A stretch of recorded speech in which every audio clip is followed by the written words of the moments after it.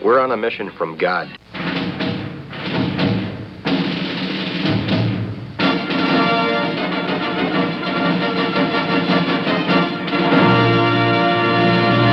And now for something completely different.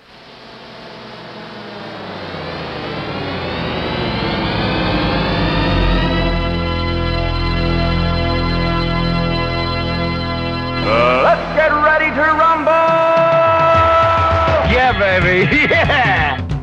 Hello, I'm Pastor Matt Youngblood Clark from Ascension Lutheran Church in beautiful South St. Louis. And I am Pastor Jolly John Lekumsky, and I just happen to be coming to you from Northfield, Minnesota, where the weather is a very pleasant 70, 80 degrees. I don't know what, this is airing the first weekend in July. I don't know what it'll be like, but I'll tell you much, Matt, I'd be willing to bet money it'll be a lot cooler than where you're at. I think you're pretty safe to say that, John. As we're recording this, it sounds like the end of the week, the high is supposed to be 100. So we'll be in the triple digits. This is the time of year to be in Northfield, Minnesota. No doubt about that. Well, you know, the irony is when we came at the beginning of June, they were actually having record high temperatures, 20 degrees above normal. We were in the high 90s, hitting 100, which of course never happens anytime. That's the beginning of June. But yes, I do believe this is done now and we're back to what is normal. I do need to say one thing before we get started here. So, you know, I've often commented on the fact that my wife hates repetition. You remember that, right? Yes, I think you've said that before. You're repeating yourself. Yeah. Well, see, that's what she said to me. She said, "You know, John, that's repetition too." Yes. So, dear apologies to my wife. And I'm thinking maybe I shouldn't have even brought it up because this is probably repetition as well. Okay. She might have a point, John. But so here's the thing. No repetition today. We're going on to some brand new material, nothing that you've heard in the past few weeks and past few months. Matt, you've got a whole new sermon series you're doing, I understand. And why don't you tell us a little bit about that? Yeah, you bet. Did we say what the radio show is first, I don't John? think we did. So okay. we probably should do that, yes. This is Wrestling with the Basics. Right. Yeah, there wasn't a corny joke at the beginning to signal this is Wrestling with the Basics. So I thought, well, we better announce it this time. Better tell them. Oh, boy. Yeah. So during the summer months, try to take advantage of that time to focus on a sermon series, to focus people's attention on a specific book of the Bible or a section of Scripture. There's other times in the church here, for instance, like Christmas or Advent or Lent or Easter, where you kind of have a clear theme, right? You know, right. What's going on? The Bible readings all kind of tie together. But during the summer, the readings that we read that are assigned in the lectionary, at least, they don't have a super clear theme. They might follow a certain gospel or a book from the Bible, but for the most part, not a super clear theme. So kind of a nice chance to engage in a sermon series. So what we're focusing on this summer at Ascension is the armor of God. The armor of God. And so we're using, of course, what Paul lists in Ephesians chapter 6, the whole armor of God. But we're also using a book that was recently published by Concordia Publishing House. The copyright is 2021. So, I mean, this is hot off the press. Hot off the press, yeah. So I've got the inside track, though, John. I'm spoiled here in St. Louis. CPH is here in St. Louis, that publisher. One of our members is in charge of the books. He edits the books and oversees that process. So she's able to give me the inside scoop of what's coming out or what's worth reading. So she said, "Hey, Pastor, this one's worth reading." So she passed on a copy to me and looked it over and thought, well, hey, this might be worth using for a sermon series. So what we're doing, in the sermons, I might incorporate a little from those books, but then also I always include a sermon outline in our bulletin. And if people turn in 7 out of 8 sermon outlines, then they get a copy of the book. Oh, you're kidding. I know. How can you afford to do that? Well, you get like a discount. I know your wife works at CPH too. She's an editor. The bulk discount at CPH. Bulk discount? Well, no. Are you getting kickback on this too, by the way, Matt? I know. You're with your How many wife times have we working there and mentioned everything? CPH so far? I think I get I know. like I'm not $10 getting per anything time out I of this. mention it, I think. Yeah. No kickbacks, unfortunately. But if they'd like to sponsor Rest with the Basics, they would be more than welcome to. That would be pretty cool. There's no chance of that happening. Well, I don't know. I don't know. I hope you're right, John. I hope that there are so many people that take me up on this challenge that we run out of money buying books. That would be a good that's problem cool, to have. though. Yeah. But I don't know. Yes, the summer months and, people on vacation, different things. So we're setting the bar pretty high. We're saying you got to do 7 out of 8 sermons to get this book. So we'll see. I'll keep you posted. I'll keep our listeners posted, see how it goes. So anyway, let's go ahead and read some of Ephesians chapter 6, beginning with verse 10. It talks about the armor of God. And what we'll do in our sermon series, and what I hope to do here in Wrestling with the Basics in future weeks, is look at the individual pieces of armor. Today, though, I'd like to first set the scene. Why do we have to even wear armor? If you think about that. Good. Because it itches. I know. And if you're in St. Louis, it's hot, John. It's hot. Chase, you don't want to be wearing armor and say, no. If you're in Northfield, Minnesota, wear your armor. All you want. When you're in St. Louis, you're going to be sweating. So I think that's interesting because as Christians, maybe we're familiar with that phrase, the armor of God, and put on the armor of God. Well, why are we putting on this armor anyway? Why is it necessary for us to be wearing this armor? Why would Paul even use that language?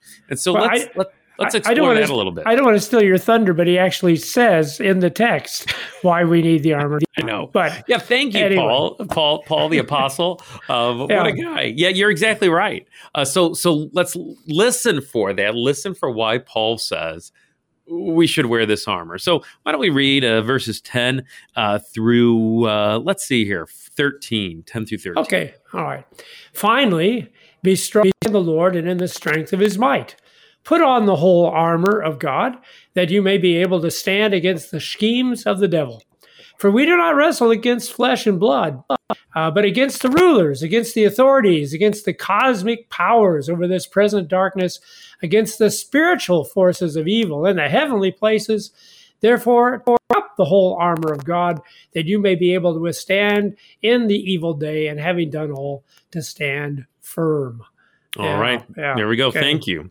So who is after we're armor, well, then certainly there's some sort of enemy. There's someone who's trying to attack us. So this armor is sort of a defensive armor as we read through the different pieces. A defense against who? Who is it, John? Well, it says the schemes of the devil. Yes. And then also talks about the spiritual forces of evil in the heavenly places. Yeah. So, we're talking about, first and foremost, the devil, right? We pray in the Lord's Prayer, deliver us from evil, or deliver us even, maybe more accurate, from the evil one. So first and foremost, Satan. And then Paul goes on to really point out that this isn't, an earthly enemy in terms of some nation that we're defending against or an individual we're defending against. No, these are spiritual, cosmic powers even, right? The present darkness, spiritual forces of evil. So if we're fighting these spiritual forces of evil, well, then the armor that we're putting on is really it's a spiritual armor. These aren't physical enemies, okay? It's not flesh and blood enemies necessarily. So we don't have to put on a flesh and blood type armor that's literally made out of chain mail and metal and whatever else, and leather perhaps. Instead, no, we're putting on not that physical armor, but a spiritual one. Thankful for that in the middle of the summer. but that's something to keep in mind is, okay, spiritually, what do we need to put on to be on guard against the devil and these other evil spiritual powers? And I think it's worth pointing out, Matt, that clarification needs to be made, because if we were actually listening to Paul's words in the original Greek, when he talks about rulers, And in fact, I'm not sure why they translate cosmic powers. I know why, because it's from the word cosmos, but it's the usual word for just a world ruler there. And so you might hear this and think, oh, well, he's talking about like the Roman emperor. And the various Roman governors that, of course, opposed Christianity and persecuted Christians. And I think it's kind of clever that Paul uses terms that would have brought to mind those persecutors. But Paul's saying, you know what, that's not really our problem. Our problem is the devil who lies behind these worldly, earthly rulers. That's spiritual forces, and you're right. That's why we need not just to have earthly armor and to have earthly armies and earthly defense, but we need something far greater than that can only come from God. Exactly. And I think what even emphasizes that point even more is, where is Paul writing these words from?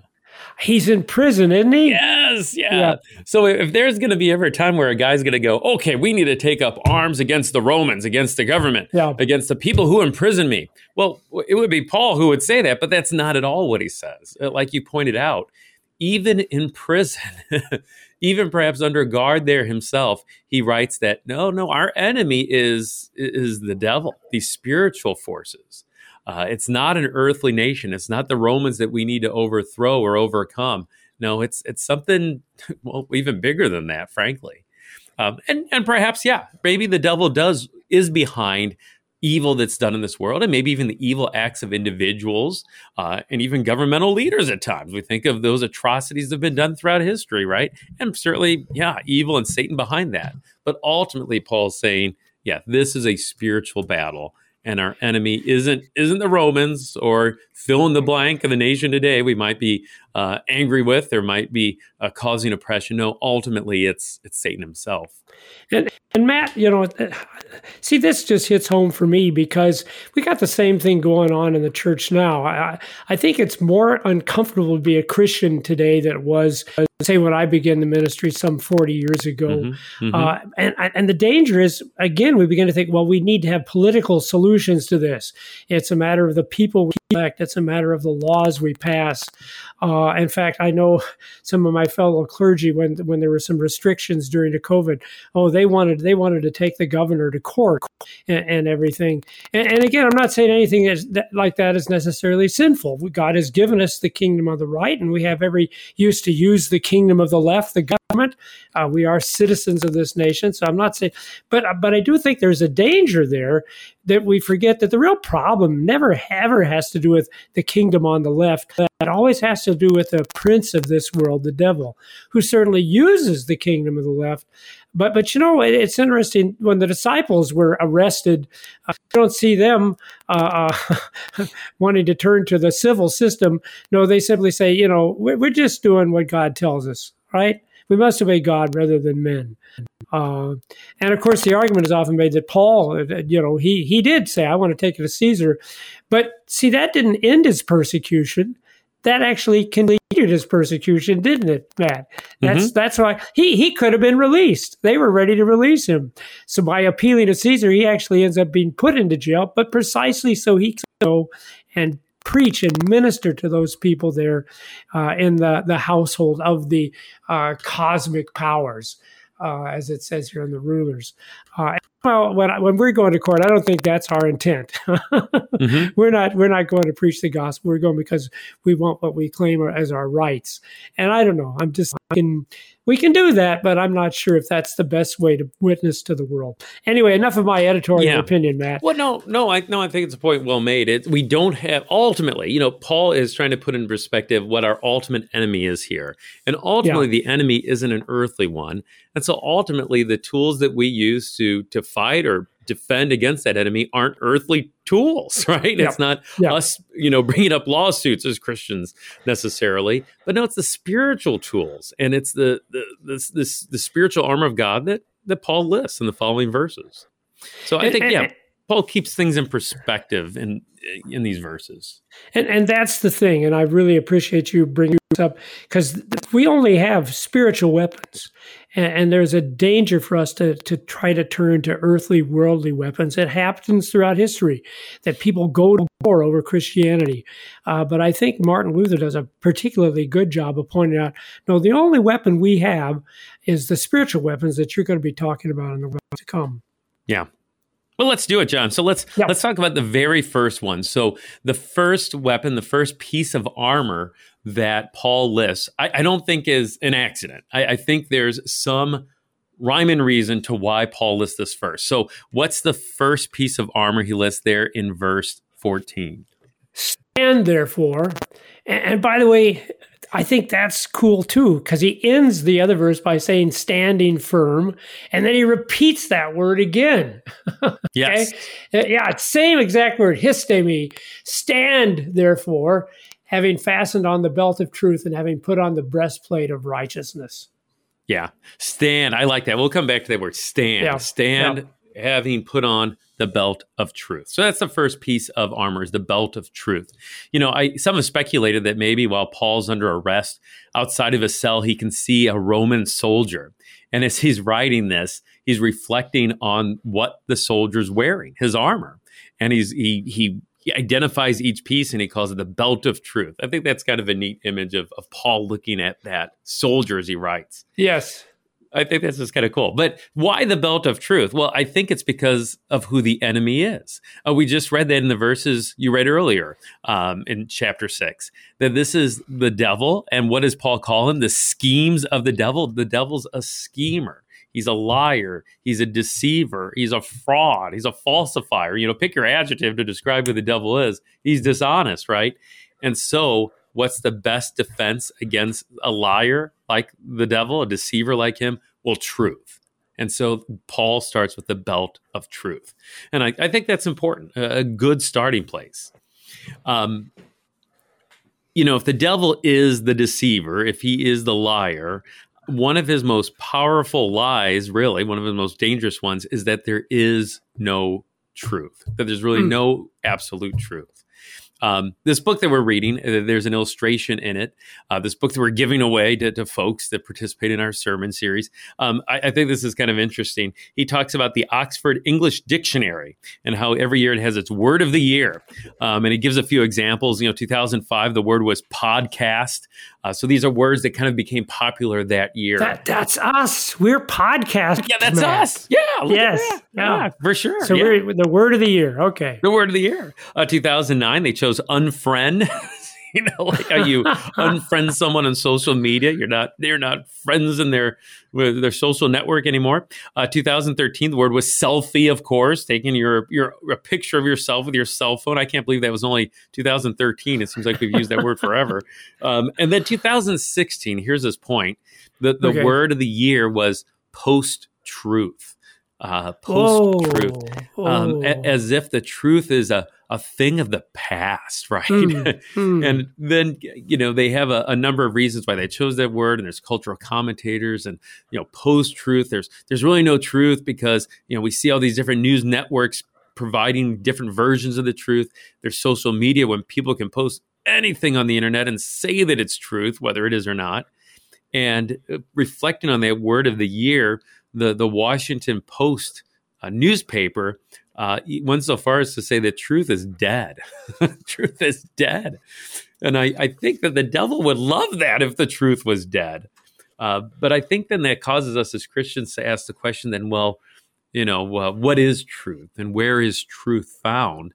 And of course, for us, truth is found in God's word, which mentions the word truth over 250 times. Oh, wow. Wow. This is a lot. And the person who talks about truth the most, perhaps, is Jesus himself.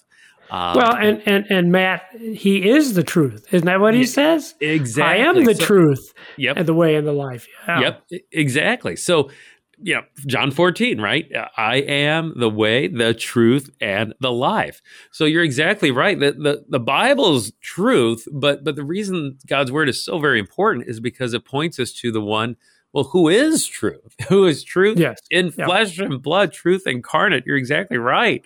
The one who embodied truth, not just when he was incarnate, when he was in Mary's womb and born, but also the truth when he was crucified and when he rose and ascended, and one day when he's going to return. So I think, that claim truth is dead, we can say, well, not so fast. The truth is alive because Jesus, our Savior, is alive. That's how we know truth is alive and well, because Jesus is alive. And like you said, John, he is the truth. Thanks be to God for that.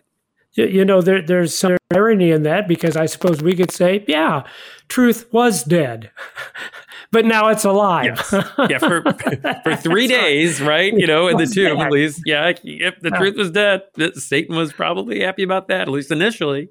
But no, the truth is alive. Will never die again, right? Lives forever. Could I just make a comment about that whole post-truth thing? Oh, sure. Because I think that's interesting, because that's been one of the hot things. The truth is all relative, and the post-truth, we live in a post. You bet. But see, the thing that takes me is nobody actually believes that. The only truth that is dead is your truth. My truth is still alive and well. See, but I think that's no. So that always tickles me, because nobody actually believes that there is no truth. It's just that your truth doesn't count. My truth is still okay. Yeah. And like you said, see, that's the danger for us as Christians, that we don't fall into that trap. We're not saying that our truth is alive and your truth is dead. No, we're saying the truth, Jesus Christ. Yeah, that's the truth. And of course, he is the truth, because he's the only one that died and came back. No one else can make that claim. So one else can really claim then that they are the way, the truth, and the life. Because no one else has pulled off that in the history of all mankind. Jesus is the only one who is able to do it. So, yep, amen. Yeah, for sure. So we've got the deceptions of the devil, the lies of the devil, but there's another interesting observation this book makes, and it's this, that in the Bible, the Bible associates lies with Satan, right? He's even called the father of lies, no doubt about that. Lies. Yeah. But the Bible links falsehood, deception to someone else in even more instances than it does the devil. And you know who that is? Are you talking about us? Us. Man? Yes, people? Us. Yeah. Isn't is that something? right? Even more often than warning against the devil's lies, the Bible warns against our own lies and our own self-deceit.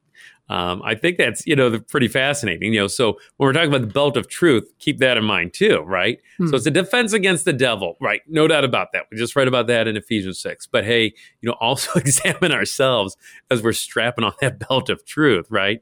And there's lots of Bible verses about that. Jeremiah 17 says the heart is deceitful above all things, desperately sick.